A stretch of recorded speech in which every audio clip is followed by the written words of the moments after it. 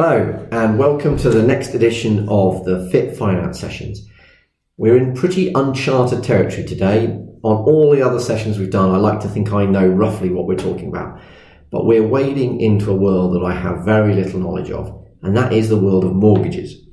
I've never ever given mortgage advice, and if I'm honest, I've never wanted to. It's always seemed like a completely different beast to the kind of core financial planning that we do here at Efficient Portfolio. But given that at Efficient Portfolio we have two mortgage specialists, it seems to make sense that we spend some time talking more about this and how you can kind of minimise the cost of borrowing and how you can work your way through what to me seems like a very complicated world. Now, as a result, you'll have to forgive my ignorance on some of these subjects, but I'm going to just try and work my way through it. So we've got Tom Senegals, who's one of the financial planners here at Efficient Portfolio. We've also got Eric Duckworth with his 25 years experience of giving mortgage advice. And we've got Dan Smalley, who is also one of our mortgage advisors here at Efficient Portfolio, to help us navigate the complex world of mortgages and offset mortgages and interest rates and holiday let mortgages and all of this sort of complexity that seems like a foreign language to me. So let's kick off. I suppose the reason why we started introducing mortgage advisors to Efficient Portfolio was because we felt that actually it could be done better if the financial planner is working closely with the mortgage advisor. So Tom, do you want to just give me an example of how that works and why we think it's important that the financial planner and the mortgage advisor work closely together? I think ultimately as financial planners we're trying to achieve the client's objectives, and sometimes there may be different routes that we can take to achieving those objectives.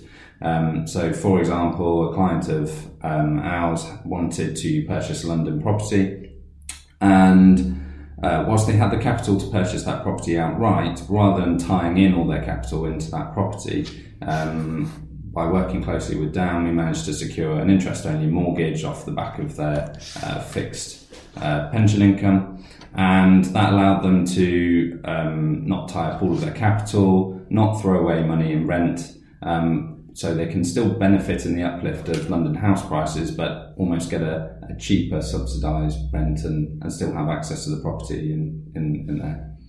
Fantastic. And I would agree with that. I mean, I think working closely together with a mortgage advisor makes a lot of sense, because quite often where clients have got a separate mortgage advisor, you might find that the client comes into your review meeting and goes, great news, I've remortgaged my property, it's really cheap, I've extended the mortgage out to 30 years, and so therefore I'm only paying £400 a month. And I would say, well, okay, that's great, but we did all the protection stuff based on a 25-year mortgage, so we've now got to increase the cost of the insurance, which is essentially dead money. Excuse the pun there, that's not very nice, is it? But also, we've kind of geared everything up to you retiring 25 years from now, so now that mortgage is kind of thrown the plan out of kilter. So kind of working closely, I think, with the mortgage advisor is really important. And I think it means that actually we can do a better job by the client when we do that. What are your experiences of that, Dan and Eric, in terms of working more closely with the financial planner? I think from my experience of working with Tom and Charlie on this, it's good to have a portfolio approach. For example, like you said, with a 30-year mortgage term, it may be affordable to go for 20 years. And using the cash flow forecasting and the portfolio as a whole, you can help save a lot of interest, rather than just going for the cheapest option. So it's all about building up the portfolio in the most efficient way. I think trying to save interest is important, along with costs, etc., like insurance, like you said. Okay, fantastic. And I suppose let's start off talking about mortgages by actually starting with the housing market. What are you guys seeing with regards to the housing market? Is it buoyant? Is it stagnant? I think it's pretty flat at the moment, really. Looking for a bit of a boost in the spring, which really hasn't happened. I think we can blame a bit on the B word. We've got nearly 5 minutes into this without mentioning Brexit. That's good. That's a good start. That's my view. It is having an effect. People are waiting to see if we can get a result on it, and therefore, I don't think it's going down, but it's certainly not. It's flat. Yeah, I think it probably. Well, what do you see, Dan? I'd agree, and I think with the stamp duty costs, a lot of people are looking to remortgage and maybe extend, maybe go into the attic or into the basement, as an example, as a lot more cost-efficient way than moving to a new property. So I'm seeing a lot more of that, remortgage activity ahead of movers in the market at the moment. Are you seeing differences in different sort of price bands? For example, on the cheaper end of the market, or the more expensive end of the market, and the middle territory? Are you seeing are some areas more buoyant than other areas? I think personally, first-time buyers seem to be a lot more active in the market. Potentially, the tax changes are helping with the supply of stock that would classically be for investors and first-time buyers. The tax changes, which I'm sure we'll talk about later, potentially having a positive impact. First-time buyer completions were actually up in January, so that's quite a buoyant area. In the middle, like I said, I think it's a lot more remortgage activity, and on the top end, that's kind of its own kind of market. It's always kind of moving along quite nicely for the expensive properties in the prime locations. I think. What about you? I think I'd agree with Dan on that. I mean, the removal of the stamp duty for first-time buyers, or below 300,000 anyway, which effectively is 95% of first-time buyers, yes, has definitely helped. There's no doubt about it. Because there's less activity probably in the market, the availability for them of housing, people moving on, in other words, releasing the first-time buyer houses, doesn't give them so much choice at the minute. So there's not so much stock available to them. I think that's what I hear when I chat to estate agents, is that they actually sell what comes on the market. It's just a problem of not enough stock. Not enough stock. And I think the higher end properties, what I'm hearing is the higher end properties are actually struggling because the stamp duty is so expensive there that is prohibitive for many people to kind of take that it step. is, definitely, yeah. But also I think that probably coming back to Brexit, fueled by the fact that the foreign money isn't flowing into the UK in the way that it was because of uncertainty around Brexit, and that is what has underpinned the top end of the market, isn't it? For previously, yeah, certainly in London anyway. Oh yeah, London. And that kind of that overspills over to the surrounding counties. Yeah, I mean, London's definitely come off the boil for sure. I mean, it's still activity mine. There is still, it's not all doom and gloom by any means. And this time would be this time of year would normally be a buoyant time of the year. Why do people normally go out and buy properties now, but don't seem to be quite as much at the moment? It tends to be that in the new years, people start to get things in order and start to move, but at springtime there tends to be a boost, and people generally want to, if they've got families, move before the end of August so they can start the new school year. Right. And we've seen an increase in inquiries through the internet about people looking for mortgage advice at the moment because of that reason leading up to the end of summer holidays. And I think it also, people like to look around properties in spring, which means people tend to list the properties in spring. It usually takes 3 months, so now seems like it should be the busy time. I think the sun coming out helps as well. It does. It definitely, people start coming out of hibernation, as it were, and housing is one of the things they start considering, I'm sure. Absolutely. And what about interest rates? What do we think is going to happen with interest rates over the coming years? I personally think they're pretty benign for the foreseeable future.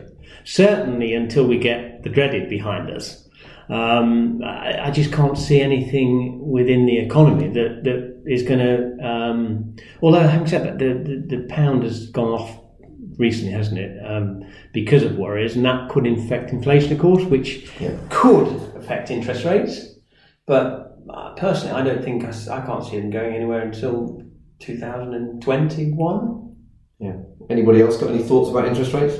I think Mark Carney suggested that the market is only factoring in maybe one rate increase next year, and his sort of suggestion is if there is movement on Brexit, then there could be a more steady increase in rates. I don't think they're going to go typically high or back to previous levels, but I think if you had a similar outcome to where the rates are in the US at maybe 2%, whether that happens in the next year or two, I don't think so. I think they will stay as the economy grows and we go through whatever this Brexit period is. But I think longer term rates will start to go back up. But I don't see them going up to 5, 6, 12% like they were many, many years ago. And do we think that banks and borrowers are taking account of the fact that interest rates are going to rise at some point? I think certainly there's more people considering longer term fixed rates than, a few years ago everybody was taking the shorter term fixed rates because they're cheaper interest rate wise. People are definitely considering longer term fixes now to protect against potential rises and also not having to review it again for 5 years rather than doing it every 2 years. What roughly would be the difference in an interest rate between a 2-year fixed and a 5-year fixed? 0.5, 0.6%. So quite a significant amount. Well, if you're borrowing a lot of money, certainly it's a significant amount. And particularly if you're sitting there saying, well, actually, between 2 and 5 years, I don't see there being that much of, more than a 0.5% increase or a 1% increase, then that would still be a cost neutral decision, wouldn't it? Indeed, yeah, absolutely. So, okay, that's interesting. So you mentioned, Dan, that first time buyers are becoming more active. Is there plenty of mortgages out there that first time buyers can get? Is it easy for a first time buyer to get a mortgage nowadays? I'd say at the moment there's plenty of options, mortgages at 95% loan to value are becoming more widely available across the high street and beyond, which is really good for first-time buyers, obviously with the smaller deposits. And just with house prices at the moment, it does make it a bit harder to get into the more prime rates. So competition is really high. So prices are coming down, which is good for first-time buyers. So I think the market is pretty good for first-time buyers at the moment, especially with Help to Buy options as well. Which can really help people get their foot onto the ladder, and shared ownership schemes as well. We see quite a few of those coming up equally. So there's lots of options for first-time buyers at the moment, and all fairly competitively priced, in my opinion. Okay, so I think more than what Dan says. I mean, they're more than competitively priced. I mean, money's never been cheaper for first-time buyers. In my experience, over a long period, it's cheap money, even at 95%, as Dan says. So if you've got a 5% mortgage, you can probably get away with 95%. Sorry, 5% deposit, and your 95% mortgage. You can probably still get away with a cheaper mortgage than you'd be paying equivalent in rent. Is that right? I would say almost certainly. Yeah. I've got absolutely an example here for a 95% mortgage for a 2-year fix is sub 3%, 2.99%. Which is really, really quite cheap. And if you got a bigger deposit, what would the sort of typical interest rate? What would you think that could get as low as? I mean, if you're moving down to 60%, so really quite prime, you'd be about 1.44%. Wow. As an example. So there's about 1.5% between, but that's 35% extra. But even at 85% loan to value, Charlie, so you've got a 15% deposit, you're still sub 2%. That's incredible. It's cheap money. It is, historically, it is cheap money. I think coming back to Eric's point about it being cheap money, if inflation is at 2 to 2.5% and you're borrowing at less than that, it's not really costing you anything. Yeah, and then you come back to what you talked about right at the start, Tom, with does somebody take all of their capital out of a portfolio that, let's say, is generating them 5% a year to buy a property, or do they take out less, borrow at 2% and leave more money growing at 5%? I mean, would make sense, wouldn't it? Why wouldn't you do that? Exactly. Yeah, I mean, obviously you're taking a little bit more risk by doing that because the 5% is not guaranteed and the 2% is. But at the moment you'd be that's very, very cheap money, isn't it? And I think that's where working with a financial planner can help you, because that's probably one of the most common questions we get asked is, should I be paying off my mortgage or should I be doing something else? Well, if we use a lifetime cash flow forecast, we can show you what the impact is of doing both. Effectively, if you've got the money invested in a liquid portfolio, you can always pay it off as rates go up. But also we've been doing a lot of work where if people have shorter term goals or they're going to move in 3 or 4 years, starting to pay down the mortgage because of the risk of a short term movement in markets. and using offset mortgages and things to achieve those goals in the short term. Great. Well, we'll come back to offset mortgages in a minute because, but I think it's a great point because, I mean, I was chatting to a friend I was cycling with recently, and he was saying, I'm overpaying my mortgage, but I've now got this problem of the fact that I can't make as much pension contributions because my salary's gone up. And I'm saying, well, okay, let's put less into paying off the mortgage and fund the pension for the next few years while you've got this allowance left, because in 2 or 3 years' time, your allowance on your pension is going to be far smaller than it is today. So use that, get the tax breaks as well as the growth, and then think about paying off the mortgage a bit later, because, as I say, the cost of money is so low. So you're right, working together as a team makes much more sense. There's always a premium for liquidity, and I think people forget that. If you've got access to the money, you can do things with it and achieve different objectives. And if legislation changes, you can move swifter. Whereas if you're paying down the mortgage, a lot of it can be tied up. So it's about trying to get all of those goals to work in unison. And I definitely saw that as a business owner, because I was trying to move house right in the middle of the credit crunch when all the business owner mortgages were just falling to pieces. And because I'd had an interest-only mortgage, and because I therefore got money saved up in ISAs and investments, it still gave me the ability to move house and spend money on doing up that house. That had I had a repayment mortgage for that period of time, there's no way I could have done what I did. So yeah, liquidity is very powerful. So great news for first-time buyers. What about buy-to-lets? If you've got buy-to-let mortgages, is that good news at the moment? I think it's not the best news. It's definitely a trickier period for landlords with the tax changes. So landlords were recently seeing their tax bills go up. Why is that? Explain why their tax bills have gone up. So over the past 3 and the next 1 tax years, landlords are the amount of interest, mortgage interest that they can offset against their revenue, their income, has been reduced. So it's gone from more of a tax on profit to a tax on revenue. So if the portfolio is not structured correctly, or if there's too much lending on the portfolio, it can be a bleak reading on the tax return. I think it does seem harsh. It's essentially a tax on turnover as opposed to a tax on profit. It's particularly harsh on high rate taxpayers, of course. Yes, they have been hit the hardest. Yeah, I mean they've gone from almost making a profit on the tax relief they got from their portfolios to definitely making a loss. Yeah. It's gone that far over. And are you seeing many people wanting to get out of the buy-to-let market because of this? No, I'm not. I'm certainly not seeing as much people wanting to get into it, for sure. Yeah. But I'm not seeing, none of my clients are rushing to get out of it. They're quite happy with their portfolios, and they've adjusted to the tax situation, but they're not looking to sell. I think that's not my experience. If you, for the long-standing landlords as well, they've had properties over the last 10 or so years, potentially bought those in dips in the market. You can still have a profitable portfolio, but definitely for new entrants to the market, it's very tricky. And potentially, I feel that's what's led to potential more stock for the first-time buyers to pick up. Usually, they'd be in competition, and it tends to be the landlords that can outmuscle the first-time buyers just due to deposit, potentially cash buyers as well. And of course, the thing we haven't discussed on buy-to-let is, although the tax regime has changed, the long-term capital growth of buy-to-let property obviously is useful. It is, but you equally, if you're making a loss all of a sudden on your month-by-month income, I appreciate you pay your tax in one lump, not month by month, but there's only so long that you can sit there waiting for capital growth, but paying out a loss each month for the rent. You see, I think it's interesting that you're not seeing people sell.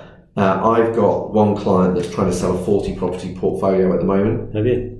But I also think it's only really probably next January and definitely the January after that people are going to really feel the bite of this, aren't they? Because that's when they're going to get their tax bills. And that's when I think a lot of people are going to go, do you know what? Actually, I can't afford to keep paying tax on, more tax than I'm generating in profit. Yeah. I think the professional landlords will probably still stay, and they generally have companies set up which is a different structure and not always taxed in the same way. It's the it's the people who've accumulated one, maybe two properties who suddenly think, well, I don't actually have the ability to sustain this, and I could probably put my capital somewhere else, which is a bit more liquid and a bit easier for me. But I think the professional landlords who've been doing it for a long time can weather the storm a lot better. Yeah, and you're right. If they've done it in a limited company, happy days, because they can still offset the interest, can't they? But yeah, you're right. It's those accidental landlords that will just say, do you know what? Enough's enough. I want out. And I think that will be good for first-time buyers.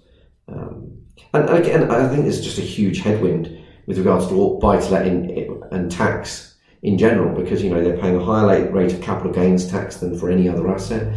They're paying an additional 3% stamp duty as well. You know, if you add that in with rising interest rates at some point, I think there's a massive headwind for the buy-to-let market. Yes, it does. Yeah, absolutely. Now, Tom, you mentioned offset mortgages. Why would people use offset mortgages? I mean, Dan and Eric will know a lot more about them, but you can effectively offset your savings against the interest rate in on the mortgage. So rather than having 50 grand sat in a cash ISA, probably paying less than 0.5%, at least if that cash is offset against the mortgage, then the rate of return on those savings is the effective rate of interest on the mortgage. So if that's closer to 2%, it's a far better use of the money. Brilliant. And are there readily available offset mortgages, and do you pay a similar interest rate for them? So the offset mortgage market there's a couple of lenders that will look at these. Rates are quite competitive, but you do pay a premium for that liquidity, as we said earlier. So you're maybe looking at 25 to 40 basis points on the comparable 75% loan to value or 50% loan to value product. But as Tom said, if you're saving in cash, and for the clients that like to have a lot of cash in their portfolio, and they're receiving 0.5% from the bank, but you can offset that 2% interest, it makes a lot of sense for those kind of clients. Potentially still a 1% gain on doing that. Definitely, and it buys it with the liquidity. You know, if there's a situation or something comes up, or you think actually we're going to pay off the mortgage or whatever it might be, then you've got access to that capital immediately. Call up the bank, take the money, and you can use it. So it's a very powerful tool, I think, for the right client, especially those that like to hold a lot of cash, or even those that are considering making large overpayments each month. Rather than pay off the mortgage, hold it in the offset account. Again, you could take that money if you need it, rather than tie it up in the mortgage. Okay. Obviously, you could remortgage out, but that would bring additional costs. So it potentially could work for those kind of clients as well. Okay, fantastic. And what about remortgaging? You know, is that easy enough at the moment? Is it a buoyant market? It is, yeah. I mean, remortgaging, in my experience, again, it's always been buoyant, because it makes no sense for anybody to go transfer to the lender's standard variable rate when they can remortgage and get a much, much better rate. So just give me an example of what you think typically a standard variable rate would be. 4.99%. Wow. So if you're inactive and you stay on that, you pay nearly 5%, as opposed to remortgaging and getting down as low as, 1.44%. Your loan to value, absolutely. I mean, it's just a no-brainer. So really, and therefore, remortgaging, in my view, has always been buoyant, because most people have the sense to do it. Yeah. And what sort of time frame do you think people need to get in contact with a mortgage advisor like you guys before the 3 to 4 months. So 3 to 4 months before their deal ends, they get in contact with you guys, and then you guys can kind of find the best rate out there and make sure that they pay the least possible. Absolutely. Okay, yeah. Brilliant. And is that the same for both buy-to-let and residential? Yeah, absolutely. Still exactly the same. The rates are very similar, slightly higher for buy-to-let. Standard variable rates similar to residential, but the remortgage rates are slightly higher for buy-to-let, but still much, much more competitive. Right. Okay. Fantastic. And what about interest-only mortgages? So I mentioned that I've used interest-only mortgages myself because I think it gives me more liquidity and more options. Is that still obviously that's not been a very buoyant market because lenders have been really anti-interest-only mortgages. I don't think it's the lenders so much as our regulator. Oh, okay. Yes. The regulator doesn't like interest-only mortgages because they're concerned that people have had interest-only mortgages in the past and didn't know they had interest-only mortgages, and therefore found themselves at the end of the term not being able to repay. Correct. And therefore, a lot of lenders have pulled out of interest-only mortgages because the regulator doesn't particularly like them. However, there is still a market for certain clients who require an interest-only mortgage. I think you mentioned your own situation earlier, worked very well for you, and there are still clients they do work very well for. I found it, I know that it makes going through the mortgage application, though, 10 times more difficult. I had to prove that I could pay it off in 5 or 6 different ways, downsizing. And I think, Charlie, that's another good reason to use, I'm probably biased, use an advisor. I think that makes the process a lot easier. Yeah, absolutely.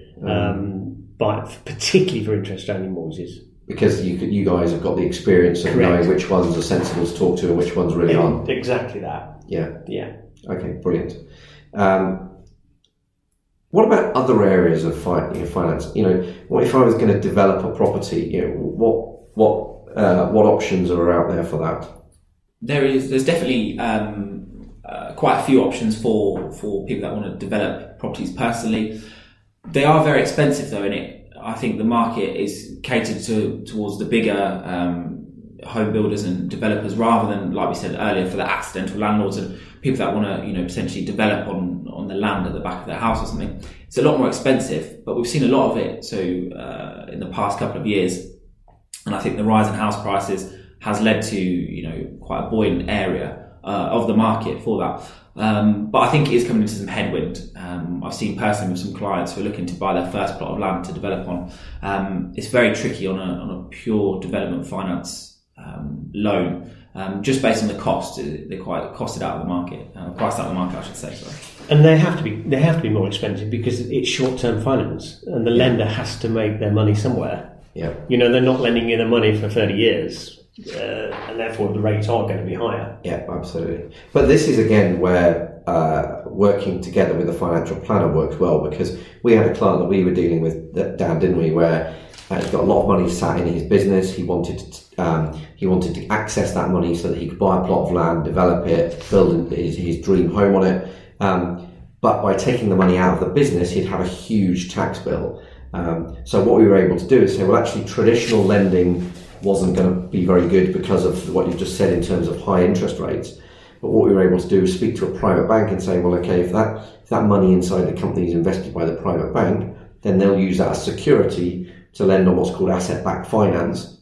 That then meant he could borrow the money without taking it out of the business, but borrowing it at sort of 2-ish%, wasn't it? It was kind of maybe 2.3, something like that. Which meant he saved him a huge tax bill, right.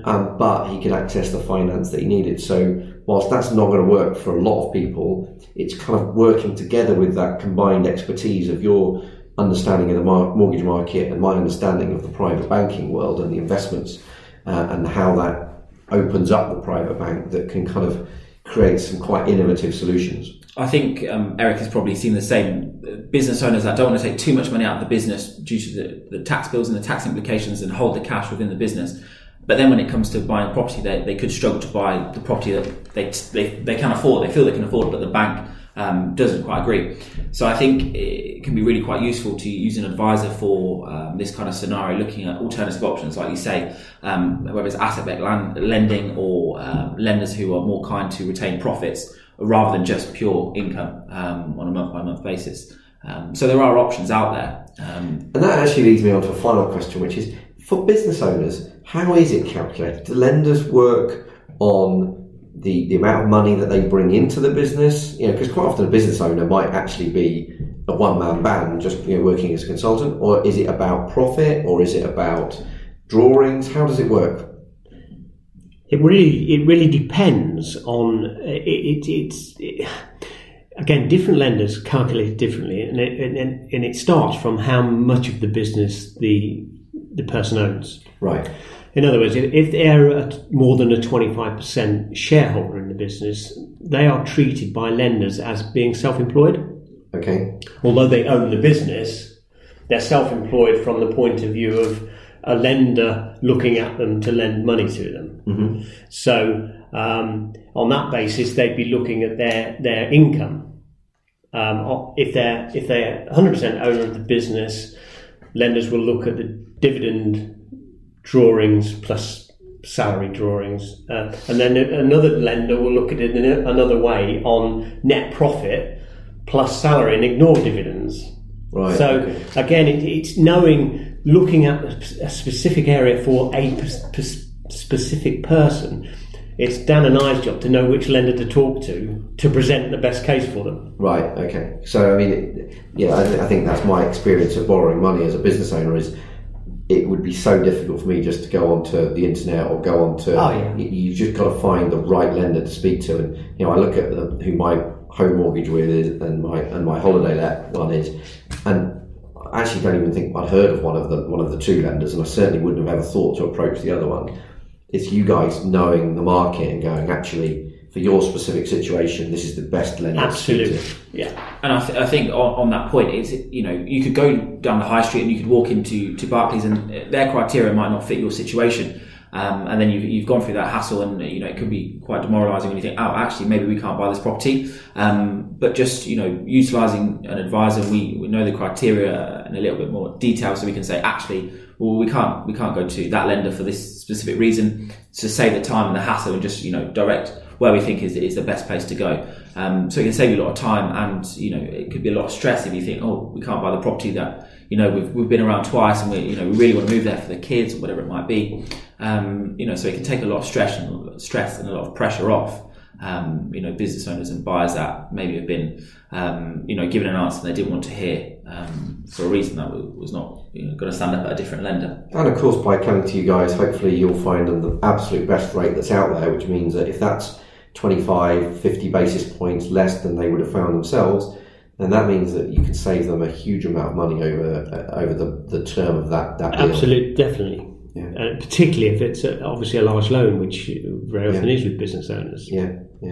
Go on, Tom. I think I've seen a lot of clients struggling or trying to use a price comparison website and then doing it themselves, and sort of saying, "Oh, can you help?" And then Dan and Eric get involved, and the whole process is a lot smoother. And I think technically, myself and Charlie could get qualified to do it and do our own mortgage, but I think we've always seen the benefit of doing it ourselves, so I don't think there's any different for the clients going through that process either. Yeah, no, absolutely. Right, well, I think I've learned some stuff this morning, guys, so thank you very much. I hope the listeners have learned some stuff about mortgages too. It's like a dark art to me, but there's some really useful stuff to learn more about.